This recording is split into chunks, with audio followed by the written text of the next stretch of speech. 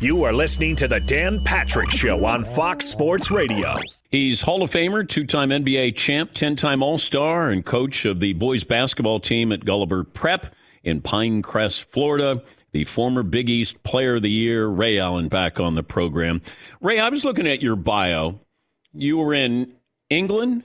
You were in Germany growing up, Air Force bases.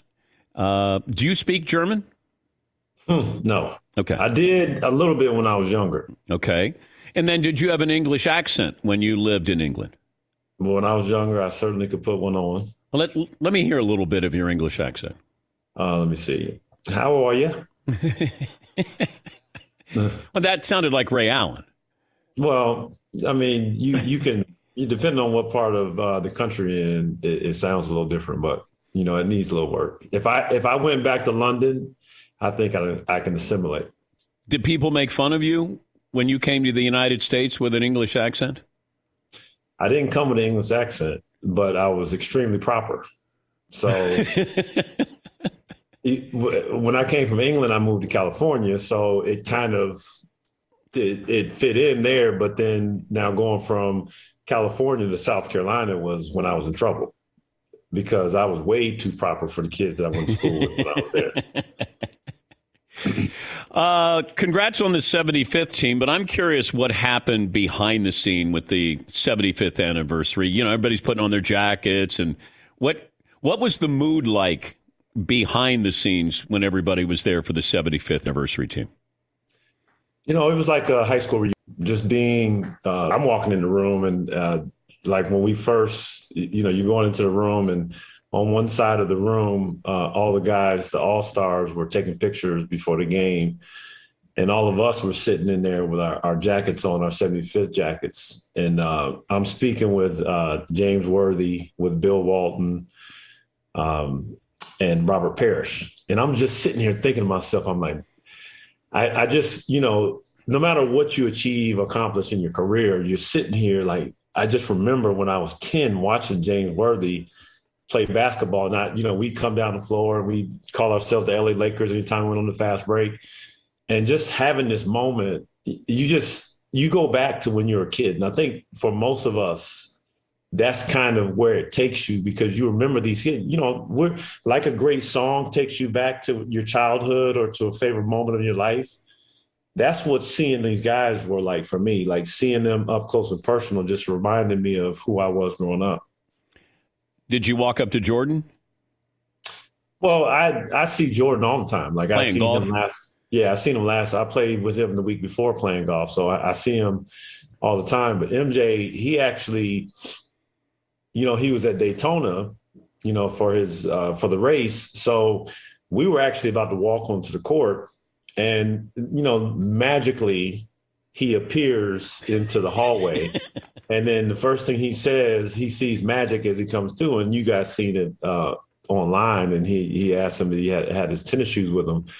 And we were talking about, playing golf a little bit, and then Magic kind of appeared, at the same time. And that's when that little conversation happened. And we just, it was just quintessential Magic Jordan, like we knew growing up. And to be able to be sitting here with these guys and calling them peers now is like it's so surreal. But Mike can't turn it off.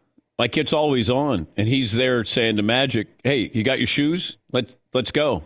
Play one-on-one. Yeah, but here's the thing. I tell people all the time, like when you're playing a sport and you're so good at it, you're a competitor, you don't go home and stop being a competitor. You can't change your brain out. Like you end up being that same person all the time. Now you have to understand who you can compete with and how you compete with them. And, obviously you don't want to compete with your wife at home. And when I play basketball against my kids, I compete with them, but I show them, how the game works and you're teaching them, but you still find ways to always challenge those people around you. And I think that's who M is, and that's who he's always been. And everybody, for that matter, that has made it to that level where you've been named the 75 greatest of all times, there's a reason for that, and a lot of times those reasons set you on that lonely path where you're sitting there saying to yourself, man, like I'm doing this by myself, because the things that you wanted in your life not everybody has won it. How come you got to shoot more? How come you're still on the floor? How come you won't hang out with us? Those times when you take that separate path are why the greats end up being the greats. You also had to sacrifice your ego at some point in your career, because when you first came into the league, I mean, you were getting 25 a game and you were dunking on people. And then, so you get to the Celtics and then is that where is it discussed that, okay, now I have to play a role, or what is my role with Paul Pierce and Garnett and Rondo? Well, between Paul, myself, and Kevin, we had an understanding. We did an interview in the beginning of the year, and we were asked if it came to one last second shot between the three of you, who would take it? And the reporter asked us, but I want you to all answer at the same time. And so Paul answered me, Kevin answered me, and I answered the open person. So I think we walked into that season in the right frame of mind. Now, what I had just come from in Seattle, playing in Seattle, like it was shoot first, play fast, open, launching threes left and right, similar to how Golden State's playing today.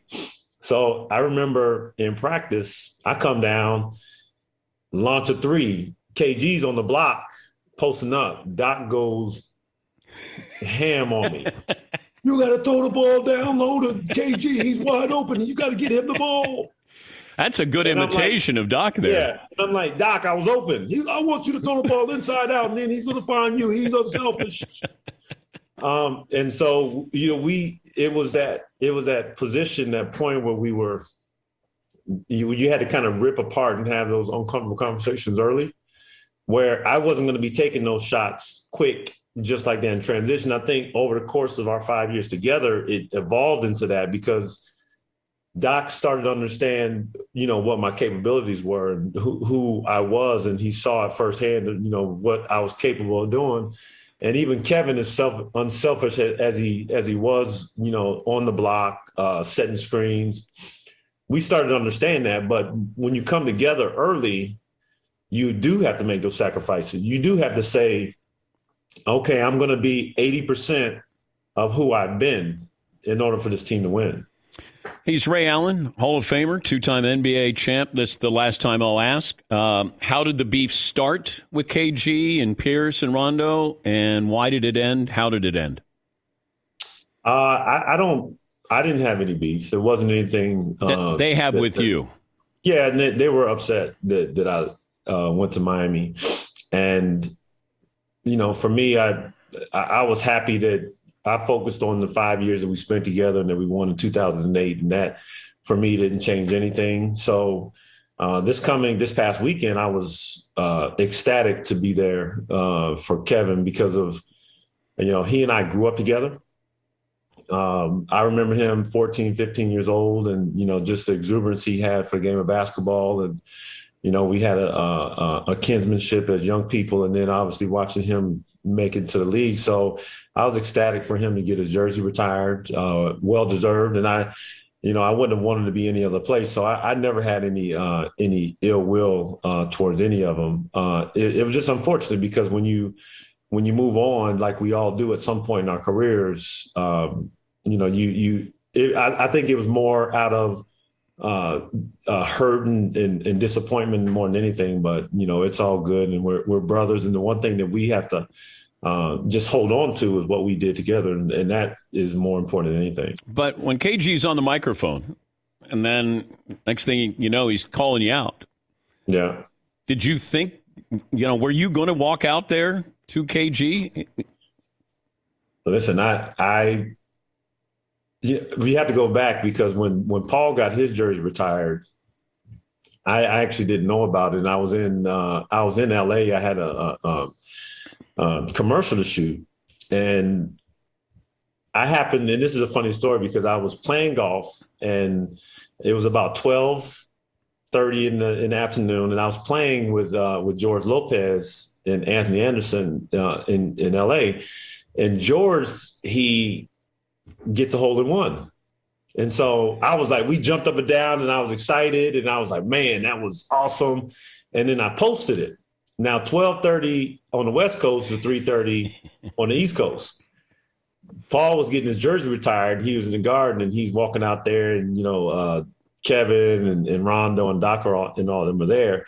And so I posted a picture that I was there and then everybody was making a big deal about it because I wasn't there. And I was like, I had no idea. And at that point, that was when I wasn't included, I wasn't invited. And so when this came up, I was like, remember, I don't care what anybody says.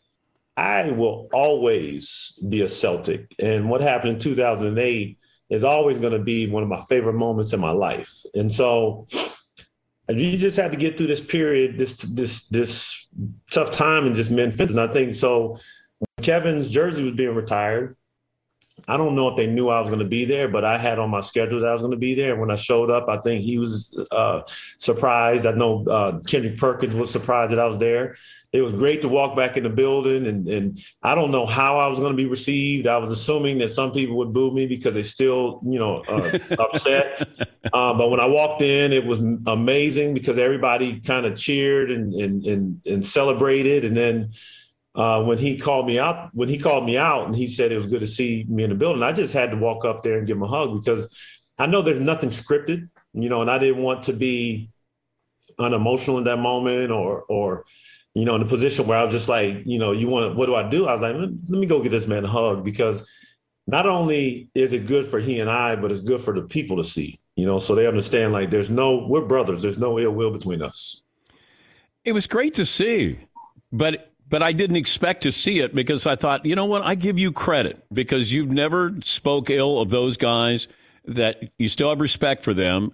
But I realized KG was going to hold a grudge, and man, can he hold a grudge, Ray? Like, at the Hall of Fame, he's not even talking to you there, and you're in the room with him.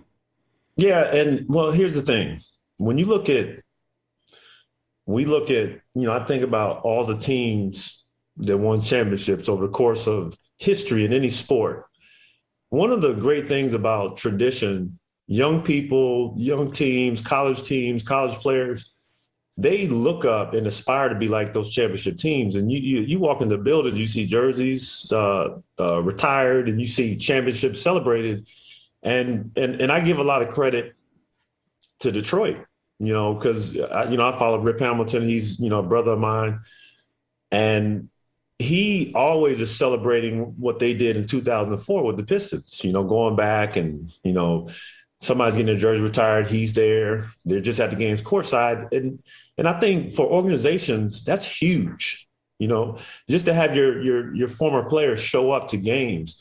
Like, I honestly believe, and tell me I'm strange, but I think all former players should have season tickets at the places that they used to play, just because you should have a footing in. And I'm not talking about the guy paying for it. I'm throwing it out there. Like, these teams should make sure that their guys are there so the past play or the current players see it and the fans understand the connection to their past. Because when you talk about the NBA now, you got so many teams with generations of fans.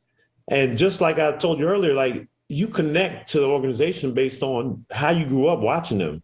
So to watch, if you're a Milwaukee Buck fan and you see Oscar Robertson walk back in the building, or Kareem, or Bobby Dandridge, you're like, man, these guys were my heroes. And I think every organization should have that connection to their past. You wanted to be a Laker? I did. That was my first NBA game. I was 12 years old in my high school. My coach at the time, he said, I walk out on the court. It's the Fabulous Forum at the time. And they're playing the Pistons. I think this was 1988. Bill Laimbeer shooting on one side, Kareem skyhooking on the other. Like, first time ever seeing an NBA player. And he said, I'll give you $20 if you go get Kareem's autograph. And so I didn't say yes, I didn't say no, but what I did, and this was me as a kid, just understanding and being observant, I walked down there and I see other people just kind of watching them shoot before the game, and Kareem just focused, just shooting. And it was astounding to me because they didn't miss. But they're there early. And I watched other kids scream his name, and he didn't even flinch, didn't even look in their direction. So I kept my mouth shut because I was like, I'm learning my lesson. Like, I'm not about to ask for autograph. And then my coach knew. He was like, Kareem never signs autographs, but he was going to give me that $20 if I got it. But just imagining if I got his autograph, then even to me, and I don't think this way, but just you think about value from 1988, would I still have it? Would I have kept it? Like, you just never know. But that was my early introduction to the NBA. And for me, and I seen Kareem walk in the room, and I've never told Kareem the story. And when he walked in the room, I seen him during the Final Four a couple of years ago. And then I seen him this week, the All-Star weekend. And I thought, man, this was the guy that started off for me. Yeah. That's great stuff. Congrats. I don't know if congrats is the right word, but I'm glad that you had a good month here. Because you didn't do anything wrong, but you did. We don't realize the competitiveness, the pettiness, that this means everything in the world to these guys. And it's hard to, you guys haven't played in how long? And KG's still holding on to that because it meant so much to him. And how dare you leave them? And, you're just trying to better your career. But it was a great moment. Great moment. I'm glad you walked on the floor. And I appreciate you talking about it, Ray. Yeah. And it's fitting, thank you for saying that, but it's fitting that I'm sitting here talking to you on St. Patrick's Day. So, thank you for, I don't got no green on, but I got some green around me. Well, you've been cleaning your teeth there? Great. Yeah. You've been flossing your teeth there? Yeah. Well, I try to stay away from the dentist. Two great shooters. And, my guys bring it up to me occasionally that I did try to correct you with the ball placement in your hand that day when you came into the man cave. Yeah. I'm sorry. You might be KG and I might be you. You might hold that grudge against me for a long time. No, the thing about a grudge, Dan, is you hold a grudge, that means I'm living in your head rent free or you're living in my head, and I got to move past that. All right. And I still feel bad about that. Yeah. Has anybody ever corrected you on your shooting form? Yeah, people have tried. Okay. I remember I had a coach come into Milwaukee. He was like, it was like my fourth or fifth year, and I had already made the All-Star team. And he was like, you take the ball low first, and you can't do that, And he was adamant about it. And I was looking at him. I was like, I don't know what you want me to do, but this is kind of, I go it's here. Been working. It's been working for me. It's working out for me. And I think even more so for all the kids that are listening. Reggie was a great example for me because when we're kids, we're striving for perfection. People are trying to teach us perfection. And then there's a point when you get older where our bodies are just what they are. We can't do certain things that other people can do. Like you can't, when you think about a golf swing later on in life, you just can't get that turn the way, certain kids can. So you got to teach a person based on what they have, what's available physically. And so, Reggie, he crosses his hands when he shoots, but he's a perfectionist at working at it and figuring it out. And so once I saw how he shot, I was like, however I shoot, I just got to be really good at and understand where my deficiencies are. Like I know which side of the floor I'm quicker on than the other. So I got to work a little bit harder and understanding eye dominance. So you rotate a little bit faster. Once you understand those things, then you can kind of keep it the same on every side of the floor. Always great to talk to you. Final 10 seconds. He got game 2. What's the update? It is stagnant. Okay. Listen, we need Denzel Washington on board. Right. If Denzel's on board, he's got Spike is ready to do this thing. So Paulie, would you see if we can get a hold of Denzel? On it. See if I can move this along for Ray. Get on it, please.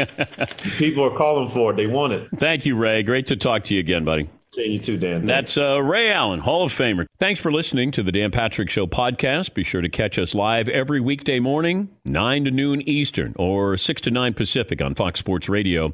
Find your local station for the Dan Patrick Show at foxsportsradio.com or stream us live every day on the iHeartRadio app by searching FSR. Or stream us live on the Peacock app. Coming up in a little bit, we will talk to the Walter Payton Man of the Year, Andrew Whitworth, the former Rams tackle, will stop by. Tournament starts in a little more than an hour from now. Deshaun Watson decision appears to be pending.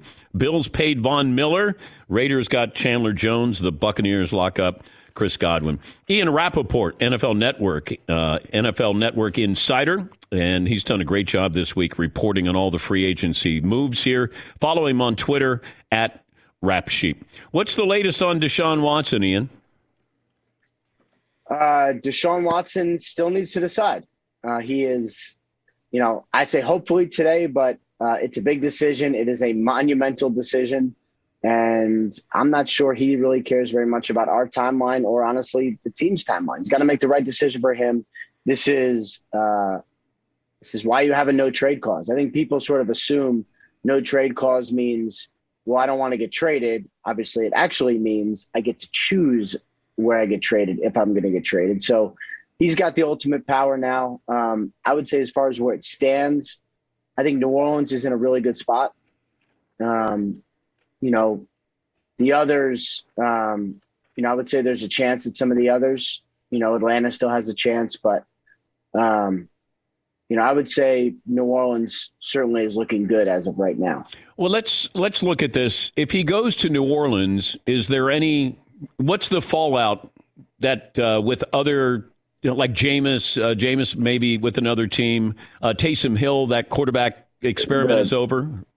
Yeah, well, I think once Sean Payton retired, I think the Taysom Hill as a full-time quarterback thing probably went by the wayside. Yes, Sean Payton was his biggest sort of advocate and proponent. So the potential dominoes here are dramatic, right? So, and I could take you through, depending on which way he goes. So let's say he goes to the Saints. Okay, well then Jameis Winston is out there. The two teams that as of right now need quarterbacks are the Colts and Seahawks.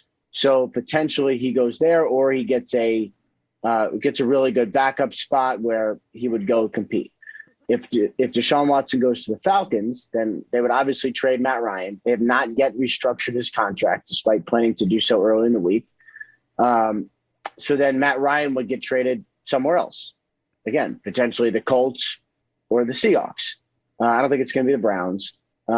If Deshaun Watson ends up with the Carolina Panthers, then presumably they would eat some money and trade Sam Darnold somewhere. But that's probably the one that has the least ramifications. Really it's if he goes to the Saints or the Falcons where it becomes really interesting. Why do you think Baker Mayfield put out that goodbye letter to the city of Cleveland? It was read to me as if I have to say goodbye letter, because I'm not so sure that Baker Mayfield's saying goodbye, honestly. And I'm not sure the Browns are saying goodbye to him. And I saw the stuff that was reported, and I'm not doubting what anyone else reported. Everyone works hard and has good sources. I just haven't heard any of that. From what I've been told from the Browns' perspective, if they don't get Deshaun Watson, they would want to keep Baker Mayfield. And I understand that there are nerves. I understand it's frustrating. I understand that if you're Baker Mayfield and you see yourself as a franchise starter, you really would prefer the Browns not flirt with someone else. Definitely get it. However, it's the Browns' job to try to upgrade every position when possible. So I think it's something that, I think it's something they can fix, and I get the sense it's something they want to fix. Yeah, because I just wondered, he feels like, you're fighting through an injury to play, and it felt like he was raising the white flag, that it just didn't seem like that was in his personality trait of, hey, you're going to have to drag me out of here because this is where I want to be playing. Well, I think one thing about Baker Mayfield that, is, I assume, frustrating for a lot of people, but I kind of like it. Like he got a lot of backlash for putting out that note. I was getting all up in MJD's grill on NFL Network yesterday or 2 days ago, because he was like, he shouldn't have put out this letter. And I'm like, why? Like, he has feelings. He's hurt. I feel like we're in a time now where people expressing their feelings is way more acceptable than it ever has been. So he's pissed off and it stings. He should get to say so, just like the Browns should get to say we're doing this and we're taking a look at other positions and it's kind of all okay. Just as we're talking, my colleague Mike Garafolo reports that the Browns have been informed they're out of the running. So that makes sense. And he says the team still views Baker Mayfield as the quarterback going forward. So that makes sense. Well, that's what I thought when he first put it out. It's like, what happens if they don't get Deshaun Watson? Are they moving on from Baker Mayfield? But you think that? I don't think. No, you think they just bring him back? I mean, unless he does something where he says you have to trade me or I'm literally not showing up, which, I don't know that's where we are. I would still envision Baker Mayfield as the Browns' starting quarterback. What about the Colts? The Colts would also like a quarterback at some point. They have options that are free agents. I would say Marcus Mariota is, a pretty strong option right now. But, again, let's say the Falcons get Deshaun Watson, and I would think Matt Ryan would be a really strong option there. I would think there's a lot to like there, and I would think they could probably do a deal pretty simply, even though the Colts don't have a first-round pick. Thank you, Carson Wentz.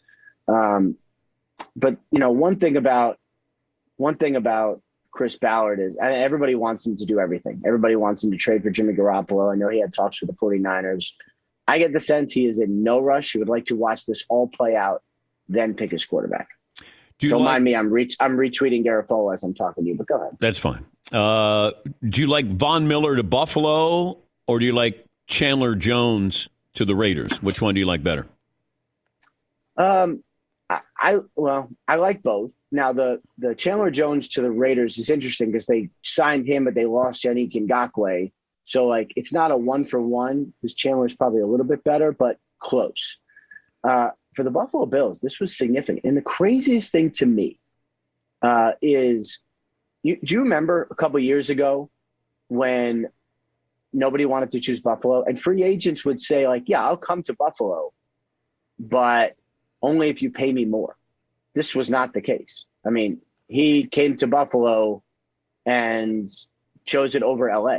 I mean, he chose it over the Super Bowl champs. Now it's a great deal and all that. I get it. But Buffalo is a place that people really want to be. And that is really cool. They've created a culture where free agents choose them over Los Angeles. And that is pretty awesome. Well, it feels like the Bengals are starting to get that feel that you actually would want to go play for Cincinnati. Is that the Joe Burrow effect? Yeah, Joe Burrow effect. And, I would say the same for the Los Angeles Chargers. They got Justin Herbert. And it's, quarterbacks run the world. I think that's pretty clear. And it is getting a little bit like the NBA, and not in a bad way at all, but you get a quarterback. And if you get a quarterback, you can kind of do everything else around it, right? If you get a quarterback, you can say, all right, well, we don't have to spend money for a little bit. So we're going to load up. We're going to get all these people around him. And then we're going to roll from there. And if you have to pay the quarterback, then you get free agents on, lesser deals who want to come play with your guy. I mean, it is becoming an ultra quarterback league in a way that it has never been before. Anybody have a bad week so far? Yeah, I would say the people who have had a bad week are the agents and players of position groups that didn't get paid by people that didn't get signed by the Jacksonville Jaguars. If you're an agent for a receiver and you didn't have Christian Kirk, then, if you look at none of the other receivers have signed. Valdez-Scantling hasn't signed. Allen Robinson hasn't signed because the Jaguars gave that huge deal to Christian Kirk. And they're like, what's up? I would say if you're an agent for an offensive tackle, Teron Armstead is kind of waiting to see what happens with Deshaun Watson. Your week is probably been pretty boring because you haven't signed either. There's been some position groups that have been held up. And I think it was not a good week for those guys. Great to talk to you. I know you're busy. Thanks for joining us, Ian. All right. Always good hanging out, man. Take care. That's Ian Rappaport, the NFL insider, NFL Network. Browns are out. NFL Network's free agency frenzy coverage concludes today at 1 Eastern. Yeah, Browns are out. That creates is there a welcome back party for Baker Mayfield? How does that work? Just saying thank you. Didn't mean anything. You guys are reading into it. I didn't say that. Look, he's got feelings. I get it. But as I wondered at the time, what happens if you go back? And maybe you go back and, all right, it's awkward for a couple of days. And then you had Chris Mortensen. Mort had the report that somebody in the Browns organization said they wanted to get an adult as their quarterback. Man, that's tough. I mean, I've worked with bosses. I've worked at places where somebody has said something about you. A lot of times it's anonymous, but somebody has said something about you. Although I did have one boss who said that I was over the hill and I'd never get another job if I left ESPN. And he owns it. He said, yeah, I said it. I said, all right. And, of course, I've forgotten about it. It's only been 20 years ago. KG. Yeah. Yeah. You think Kevin Garnett can hold a grudge. But I don't hold a grudge towards Mark Shapiro. He was my... Oh, no, names.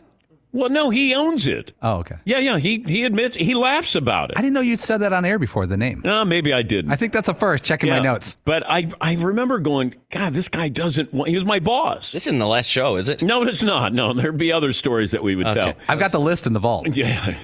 But I just remember my agent said, I said, how'd negotiations go? And he said you were over the hill and you'd never get another job if you left ESPN. Now, I didn't think of it this way, and I should have. Well, why does he still want me then? Like, he really wants me because he doesn't want me to leave and he wants me to take less money. But in my mind, I'm going, damn, that's pretty raw. That's rough. And I just thought, all right, well, I'm going to stay at ESPN because nobody will hire me. And then I remember, one of the guys at NBC said, you're not interested in coming here? I go, oh, I didn't know you were interested in me. It's like, well, nobody followed up. I went, well, I'm over the hill and I'll never get another job someplace else. I'm okay, though, Todd. You're past it. Yeah, past it. I'm absolutely past it. No scar tissue here whatsoever. I surprise the Danettes occasionally where I'll bring up a name or something and I'll be still like angry. And then I think you guys don't know am I acting or do I really feel this way about certain situations? Yeah, Paulie.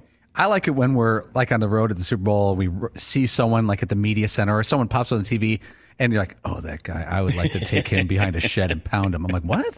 He's just calling highlights here. And you're like, and then you tell the story to us. Yeah. By the way, the IndyCar Series motors into Texas on Sunday, 12:30 Eastern on NBC and Peacock, the home of the Indy 500. Make sure you go to peacocktv.com. Sign up. We'll get to more phone calls coming up. Let me get to Nate in L.A. Nate, thanks for holding. What is on your mind today? I got a couple things, Dan. Okay. I have a question about Coach K, but first I'd like to back Marvin with his pie to the face UConn bet. Oh, okay. See, I live in LA now, but I am a Connecticut native, and not only am I a Connecticut native, I lived in stores for 12 years. Okay. So I think I might even go so far to say if New Mexico loses, I'll take the pie for Marvin. Oh. Well, no, we don't allow. No, you can take one, but no. I mean, it's a solidarity pie, but Marvin's got to take it. I got you. Yeah, it's all about content here, Nate. I won't do that. Okay. Now, would you be willing to let me come back to Connecticut to receive it? I can't let you do a house call here at the Man Cave. I can't do that, Nate. Yes, Paul. You're welcome to enter the state, just not our studio. Yeah. You can come back to Connecticut. Yeah. We don't run the state. I mean, we created sort of an open door policy here, it feels like. Meet Friday. Like Jeff in Detroit's like, hey, one of these days I'm going to drive up. And I'm like, well, let us know. We've had people who have taken family vacations just to drive by the Man Cave. And then they'll sit out in the car with the kids. So it's a husband and wife and the kids, and then they're just outside, and then they'll see us walk out, and they're like, "Hey, Dan!" I'm like, who is that? Yes, Paulie. There's little Timmy going, Dad, I'm glad we didn't go to Disney World. We got to talk to Paul in the parking lot. I got to meet the big German. Yeah. Paul talked to me for 40 seconds and got in his car. Is that the French kid? Only took us 8 hours to get here in the car, but that's okay. Thanks, Dad. Oh, God. May we never stop laughing on this show.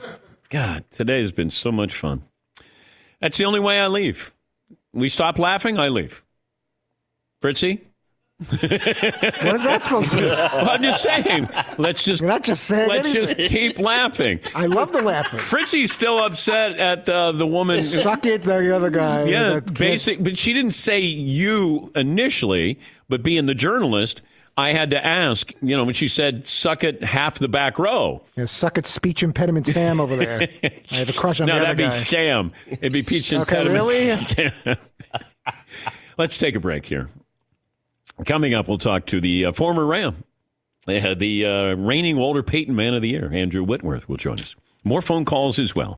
Thanks for listening to the Dan Patrick Show podcast. Be sure to catch us live every weekday morning, 9 until noon Eastern, 6 to 9 Pacific on Fox Sports Radio. And you can find us on the iHeartRadio app at FSR or stream us live on the Peacock app. Hey, I'm Doug Gottlieb. The podcast is called All Ball. We usually talk all basketball all the time, but it's more about the stories about what made these people love their sport and all the interesting interactions along the way. We talk to coaches. We talk to players. We tell you stories. You download it. You listen to it. I think you'll like it. Listen to All Ball with Doug Gottlieb on the iHeartRadio app, Apple Podcasts, or wherever you get your podcasts. Andrew Whitworth, Super Bowl champ and Walter Payton Man of the Year. And now he's officially retired. Andrew joins us on the program. Andrew, thanks for joining us. Did you know during the Super Bowl that was your last game? I knew kind of going into the playoffs that was probably going to be the last run I was going to get to make. I knew the body was starting to talk to me a little bit, finally starting to feel 40. So I knew it was a pretty good chance this is probably the last run I'm going to make. But when does it hit you where you go, this is it, I'm retired? Or has it hit you? It really hadn't hit me yet. I mean, I'm still training with the guys. I think it was talked about before. The O-line trains at my house a little bit in the off season, so I'm still working out with them and hanging out with them and doing all that. But I'm definitely done. This is it. I'm not playing anymore. Right up until about a month from now, when I tell you differently. Yeah, but Brady said the same thing. Yeah, exactly. And that's the point. I mean, I don't, and that's what's wild is it's not really a physical decision. I mean, yeah, you start to feel it a little bit as far as it's more pain than normal. But right now, do I think I could get through another NFL season? Without a doubt. I just think that a lot of the things I set out to accomplish in my career, I've been able to do. And I got some awesome kids and a great wife at home that I'd love to go spend some more time with and watch them play sports and watch them live their lives a little bit. And I think that's just kind of where I'm at. What was your favorite moment in the huddle from the Super Bowl with Matthew Stafford? There's so many. The guy's so rare. He has such a rare demeanor about him when he competes. It's so fun to be in that huddle with him. He's just a gunslinger and a guy who just wants to go after it at every moment and just attack. And really just in that game, really him being in that huddle throughout the game, really in the adverse times and then also in that last drive, the demeanor he had of like, we're going to make this happen, I thought was so special. And then honestly, when he got in that huddle and just tried to tell us that we were going to take a knee to end that game, I can remember how emotional he was. And he went to talk. And instead of talking, he just looked at everybody in the huddle and was like, I love you guys. And then he just, then it was like, all right, ready, break. Like, what we're about to do. We're taking a knee. You won't even talk about it. It was really cool to see how much emotion was there of really what he'd realized that he had accomplished.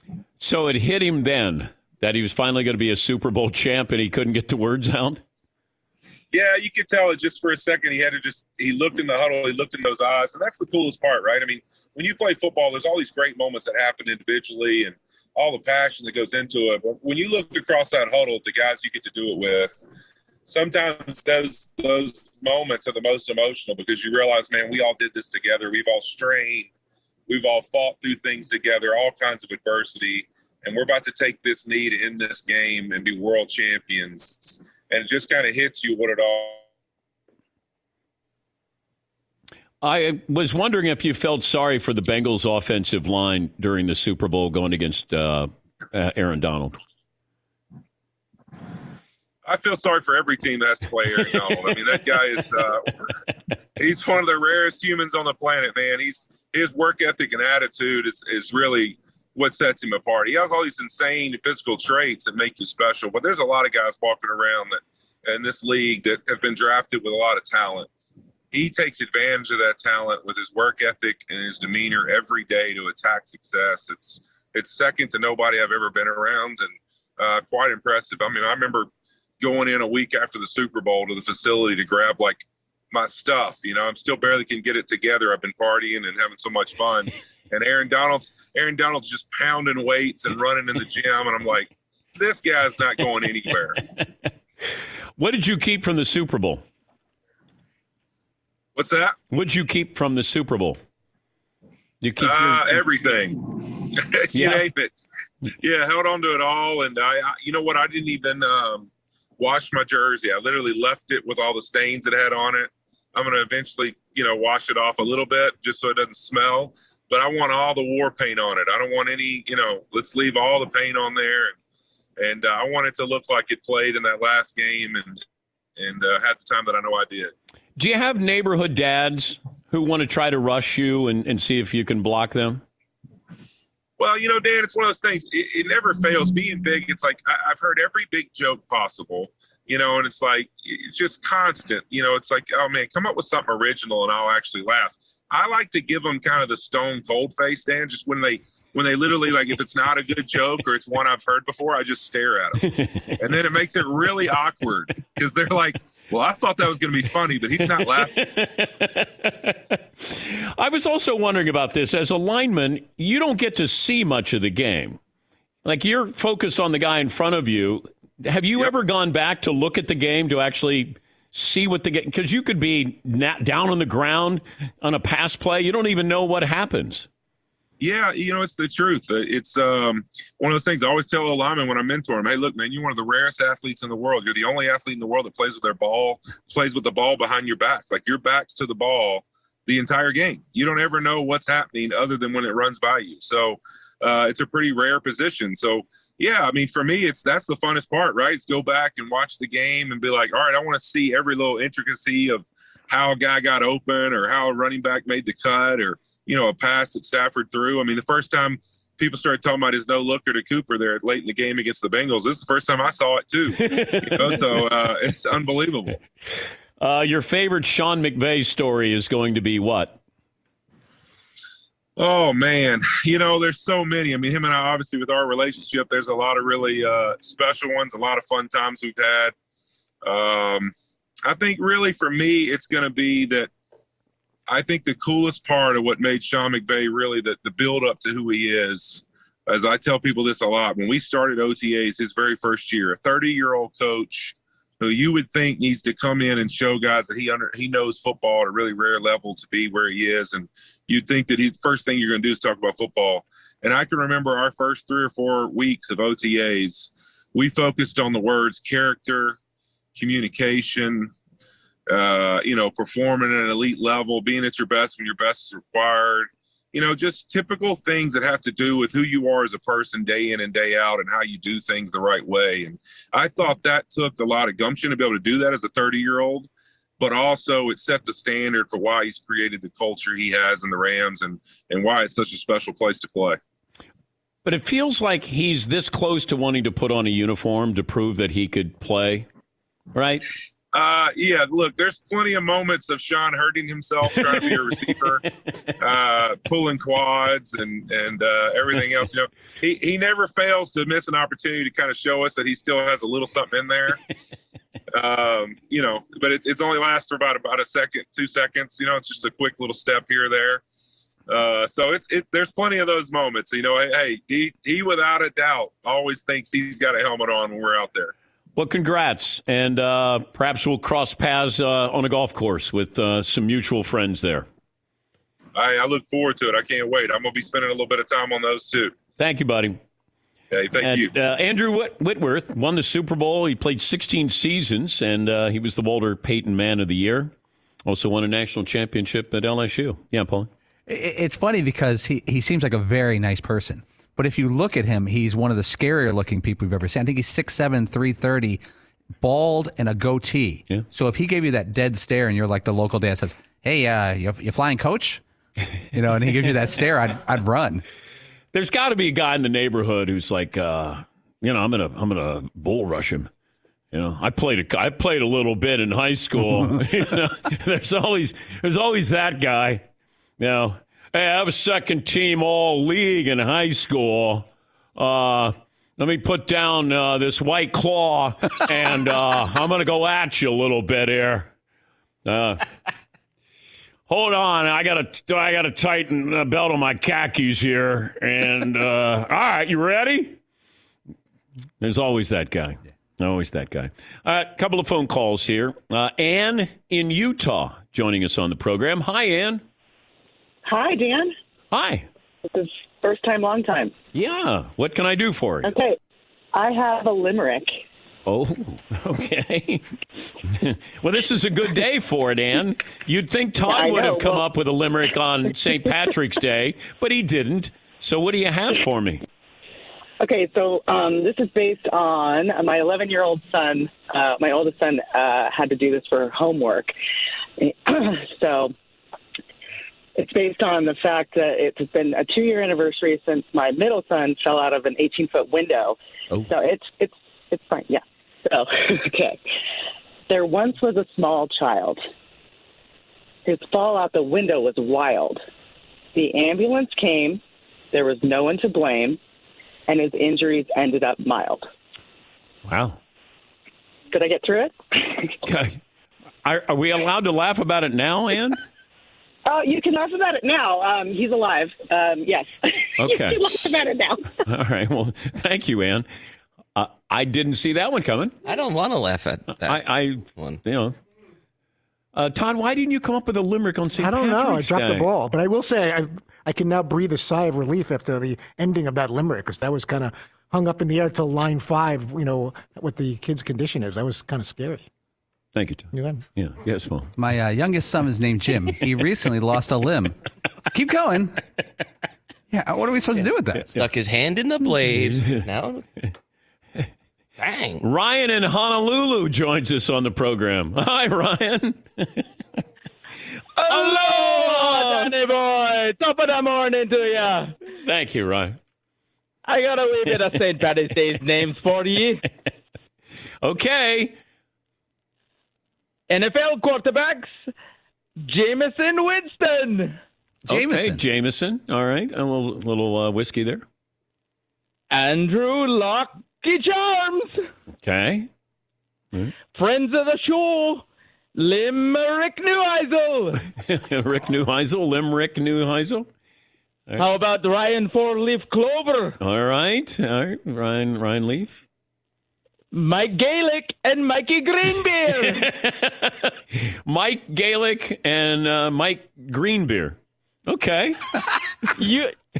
Utah Jazz stars John Shamrockton and Carbomb Malone. Carbomb Malone. Oh, we don't like to mention car bombs here. Good bit, though. Oh, the drink. The drink. Okay. Yeah, all right. Still a little sensitive with car bombs. Anything else there, Ryan? And now I give you the Irish. Goodbye. Oh, see what he did there. I like it. Well done. Ryan just owned you, Todd. Yeah. So you came up with no limerick. No limerick, no mock headline, no mock names. Headlines, no names. And you had one of our listeners saying, suck it, basically, that side of the back row. Yeah, basically, suck it, Fritzy. Figure out what's going on with your mouth and your saliva. That's a no-show. Yeah. On St. Patty's Day. Kind of mailed it. I put on my green shirt. I thought that would be enough to just show up in my green shirt and have some corned beef and go home. Draymond Green beer? Yeah. What are you doing? What are you doing? We just crush him mercilessly for coming up with these dumb names and limericks, and then when he doesn't do it, it's like, Todd, what the hell's wrong with you? Thank you. How can I crush him for these lame things if he doesn't do it? Oh, look what he just sent me for the 5th time. Okay, Todd, I know I got your limerick, okay? All right, let's get this out of the way. You don't have one? How do you not give me a limerick on St. Patty's Day? I have no excuse for that. All right. I think I'm worried about the fiberglass in my hand and the fact that I forgot how to speak. No. And by the way, someone put one of these little fiberglass sticks right by my desk today, which is not cool. And I thought it was great. It was Tyler. Yeah, you got a kick out of that. Back room put it there. The last person I would think would do something like that. Yeah. Cold-blooded. Jordan in Tampa. Hi, Jordan. What's on your mind today? Hey, Dan Dennett. Hi, George. 6'2" and an al dente 230. Oh,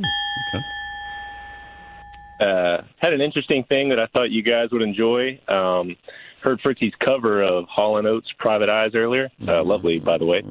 And wanted to bring to y'all's attention that there is an emergency Hall & Oates phone service called Call & Oates, which you dial in and robotic operator read you a menu of song choices, and then you select one and it'll play. Well, thank you. Thank you, Jordan. Can't wait to not do that. Call & Oates. Yes, Marv. I can't go for that. Oh, no can do? There you go. Don't. I'm not. No. If you had a limerick, I'd let you sing Hall & Oates That's right true. now. That's the true. one day of the year a limerick would actually make sense on this show. That's it. Today is Limerick It is Day. the one day of the year. The worst day not to have that prepared. Yes. There is no excuses. Yes, Paulie. Why can't you do it today and not the other 364 days? That'd be Correct. fantastic. Wow. I'm going to give you time here. I'm going to give you 10 minutes. 10 minutes to whip up a limerick for me. This is my day. I know it's your day. It was very rude of me. I thought I showed proper support by wearing my old green Dan Patrick Show shirt, but I'm going to try to come up with something here. I wish you were better. Okay. That's all you did there. You got the Irish, and then you made fun of my speech with the double. 3 points. Thank you, Tony Reallen. We'll take a break. If you're watching on Peacock, I think we have corned beef and cabbage out there. I believe our good buddy Lou brought that in from his restaurant in Fairfield. Hub and Spoke.